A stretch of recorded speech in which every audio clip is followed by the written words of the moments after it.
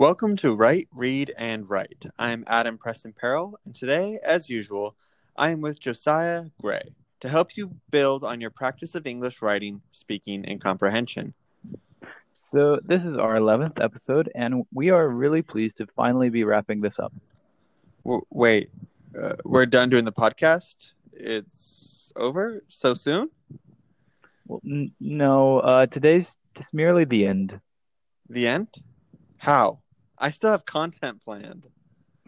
Well, we can get to all that glorious content later, but for today is a day of conclusions, of punchlines, of finales, and resolutions. Are you messing with me? Who, me? Would I actually do that? Well, I guess that does certainly sound like something I would do. But I guess last week we were discussing openings and hooks, so today we're going to talk about how to bring everything together at the end with some tips for your stories and essays. That's right. I forgot. It must be because every day is the same, and I am living in a perpetual cycle of sleep, exercise, eat, work, learn, and sleep again. I do recommend that you should break that cycle, Adam. Have you tried that licking ice cream off the floor tip that I mentioned before? No, that sounded gross. All right. It was pretty gross. It was a little bit out there. So if you're not going to do that, we have something a little bit more tame. Maybe you could try to stand on your balcony and just sing karaoke as loudly as you can. Try that, and that'll break the cycle. Sure, I will have to try that. Before our listeners and students, I have a different recommendation. I would like to recommend Toast and Melt. I order on Food Panda, and I have to say that I've never been disappointed with Toast and Melt. You can order early as 8 a.m. and have your delicious breakfast sandwich before class at 9. Man, I customize mine every time I order. I add green peppers, extra cheese, more eggs, and I'm always pleased with the amount of each ingredient that they stuff in my oversized sandwich. So I definitely recommend Toast and Melt. Wow. You've really sold me on this whole toast and melt thing. Don't know whether they've delivered to my area, but I'll see. I am curious though, how much are they paying you for this advertisement? I cannot tell you. That would be a breach in contract. All right, see yourself. But we do need to discuss our policy on advertising during Write, Read, and Write. But either way, great food suggestion. And I do think you've been giving a lot of good food suggestions in the past few episodes, Adam. I mean, honestly, it's the only really good thing in life right now. Sadly, that is a bit too true. But let's get to our discussions on endings. So we're going to try to keep this short today, just like you should keep all your endings. But here is an idea on writing your endings. So first, I think you should try to write your endings first. So a lot of writers, what they do is they actually write their ending before they write the rest of their story, and they try to figure out how to work backwards to their beginnings. Now, I would advise you to not do this on a test because that might be a bit too much pressure, but practice it during your homework, okay? So plan your ending first, and then you'll know what you're aiming towards, and you won't waste any time or words as you're trying to get there. And this works for nonfiction writing too, because your conclusion in an essay is basically just the summary of all your main ideas and a restatement of your thesis statement. So you could write your conclusion first, and then you know what you're trying to prove within the rest of your article. So, for instance, maybe you start with writing in the end that your school should have non-uniform days. Then you think through the main points that you'll include throughout the articles. Now, this might seem like something you do in the introduction, and obviously you can. However, I sometimes get students who don't think through exactly what their ideas are beforehand. Okay, honestly, I get a lot of those. But maybe if they started with the idea at the end, it would help. So let me explain. Maybe your idea is that schools should have non-uniform days, but then my students, as they're writing, they get so passionate about this idea that by the end, they're basically saying that schools should just get rid of uniforms altogether. And that opinion is fine, but what you've done is you've changed the purpose of your writing. So maybe if you'd written that as your conclusion first, it would have helped you stay on track as you went through the rest of your writing. And I totally agree, especially when you're trying to set a tone or be persuasive. Knowing where you're going is essential. You don't want to be too strong in the middle of your text and then have a weak conclusion, and you don't want your conclusion to be too strong, and all your support for that conclusion is weak because you haven't planned for it. Mm-hmm. I mean, I'm going to give one suggestion for the conclusions today. For both stories and essays, it's a simple rule for students and general learners of English. And I mean this, like, I believe everyone should have creativity and freedom in their writing. But unless you have years of writing experience under your belt, never end with a cliffhanger. A cliffhanger in a story is a scene that leaves the reader or audience wondering what happens next or how the conflict was resolved. A lot of times my students will say, oh, I want to leave it to the reader's imagination.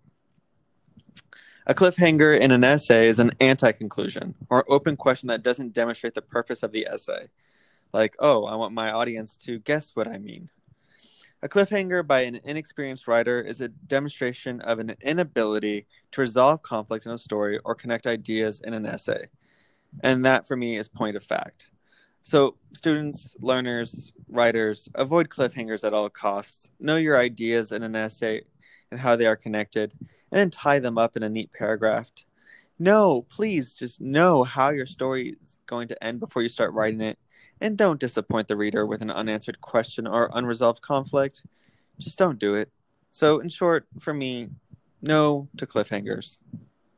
Yeah, cliffhangers are really tough to pull off. I mean, only the most legendary writers attempt them, and they only get away with it because they've got like decades of experience, and so people trust them. So avoid cliffhangers. They're not impossible to write, not impossible. But if I was writing for a grade, I would always steer clear of cliffhangers. Because when you're writing, you want to have a clear structure and content, and you want that to feel purposeful. And too often, a cliffhanger just makes your reader feel cheated. It's almost like an anti-joke, which I must admit, I'm a sucker for a good anti-joke. So here's one. Adam, what do you call a joke that isn't funny? I don't know. What? A sentence. Oh, man. Yeah. Oh, that was bad. Yep. Sorry. So see, it's not funny, and it's only kind of funny because it's so not funny. And that's kind of what happens when it comes to cliffhangers. You don't want the person who's reading your exam to give you a pity laugh or a pity cry. So avoid the endings that make your reader feel cheated. And for me, one of my biggest pet peeves is actually cliche endings. So, for instance, the one I get a lot is, then he woke up and it was all just a dream.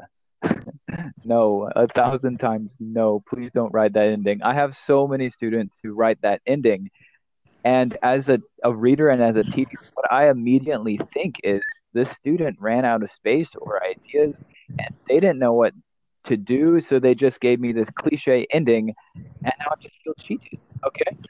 If you're writing a story and the character is in a haunted house and the ghosts are coming and the door's locked and they can't get out, no, they're going to die.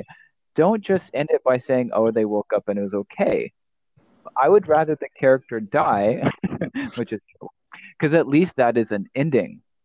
So make sure you don't have a cliffhanger and you don't have a cliche ending, because then as your teacher, I'm just going to fall into this torturous mental debate on whether I need to take away points because you gave me such a bad ending. So save me a couple gray hairs and don't do that. Adam, do you have any cliche endings that you just get a ton? Um, Definitely, and they are cliches because I do get a ton of them. I mean, if I didn't get a ton of them, then they wouldn't be cliches. I mean, I have students write lines such as, I haven't seen her since, or they were never seen again. I mean, those students obviously didn't know what to do with the character, so they disappeared them. As long as students don't do this, they will get respect for trying to end a story, even if it's a death. I mean, my stories usually end with everyone dying. True, they do. And so, Josiah, I mean, with all this for our students to consider, what is your homework for our listeners this week? I want you to just research bad endings. Go into that wonderful Google wormhole by just typing worst TV show endings ever, or you could do with books, worst book endings ever. Don't choose any books or movie TV shows that you want to actually watch or read. Don't spoil the ending. But there are some really bad ones out there, and it's fun for me to just Google bad endings.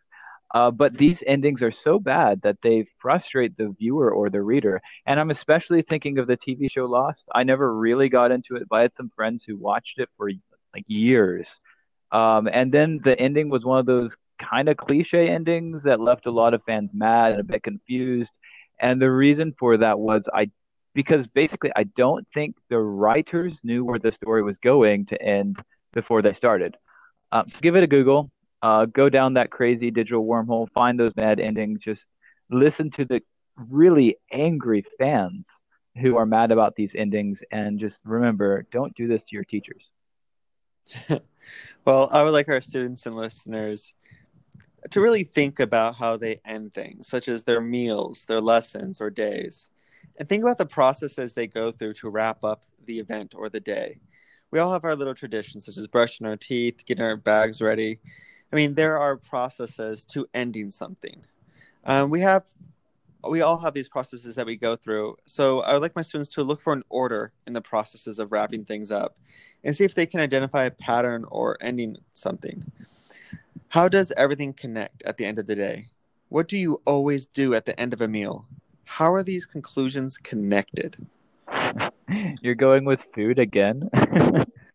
What? I am hungry. I'm always hungry. It's a little past 5 p.m. at the moment, and I think we have Mollis Young Gal on the way. I'm looking forward to it. That's true. You are always looking forward to your next meal, as we all are. But man, I do think social distancing is getting a bit too much to you. Maybe try something new to break that cycle, Adam. Come on. So, Hey, look, I'm accepting my agoraphobia, and I feel like that's the underpinning pandemic is you have COVID-19 and then this newfound agoraphobia of all the people who've been stuck inside and are afraid to go socialize again. yeah, it is gonna be a huge switch.